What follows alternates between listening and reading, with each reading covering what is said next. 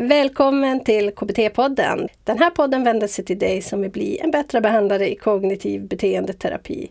Jag heter Lena Olsson Lalor och jag vill jättegärna bli en bättre behandlare tillsammans med dig.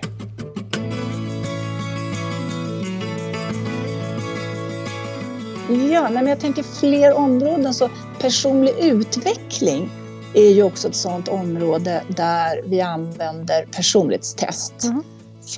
Och då är det mer utifrån det beskrivande, så att säga, att en individ som undrar och har tankar om sin egen person, hur är jag i relation till andra, och då får man ju genom att göra ett personlighetstest av bra kvalitet ett begrepp för det. Jo, men jag kanske är precis lika mycket känslomässigt instabil som människor i allmänhet. Ja, okej. Ja. Alltså att man får liksom ett lite, vad ska man säga, mera saklig grund för beskrivningen av sin egen personlighet. Så. Du tänker att det är informativt i sig att veta vart man ligger vid den här normalkurvan? Eller? Ja, om man har funderingar om det, om man är intresserad av det. För jag tycker inte att det finns någon anledning att liksom masstesta en befolkning, verkligen inte.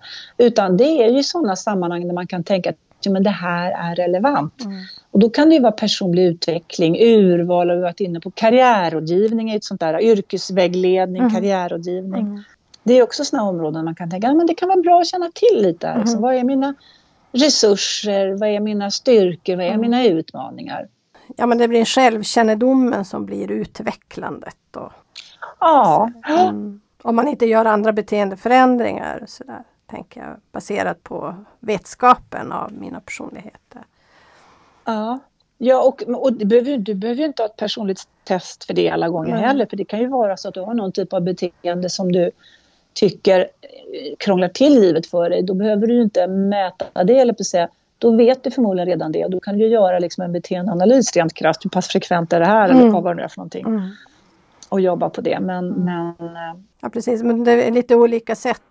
Att det ena är ju, ja men som du säger, egenskapen. Det är en viss plattform man står på.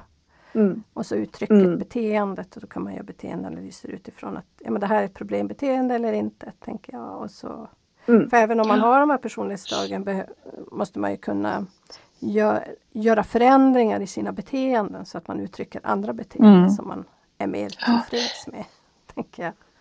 Dock inte så helt lätt. Nej. Det där har ju varit en sån diskussion. Liksom, hur stabilt är personlighet? Och det har ju forskats väldigt mycket om det. Och då ser vi ju att personligt är ju väldigt stabilt över livet. Vi gör ganska små förändringar. Och de förändringar vi gör vi på gruppnivå. Det är som att vi alla, eller som vi blir i regel något mer introverta med stigande ålder till exempel. Det här är en sneak peek för avsnitt 158. Vad använder man The Big Five eller 5-faktorsmodellen till? Personlighetstest del 2 med Sara Henriksson Eidvall som är psykolog, specialist i arbetslivets psykologi, chefpsykolog på Mensa, utbildar också på Stockholms universitet och är konsult på Sandal Partners. Det här avsnittet svarar på frågorna: vad använder man The Big Five eller 5-faktorsmodellen till? Vilken faktor i 5-faktorsmodellen ger bästa möjlighet att lyckas med det man företar sig? När kan information om klientens personlighet vara relevant i behandling? Kan personlighetstest vara hjälpsamt när du utvecklar dig till terapeut? Och vilken faktor eller dimension är vanlig hos psykologistudenter?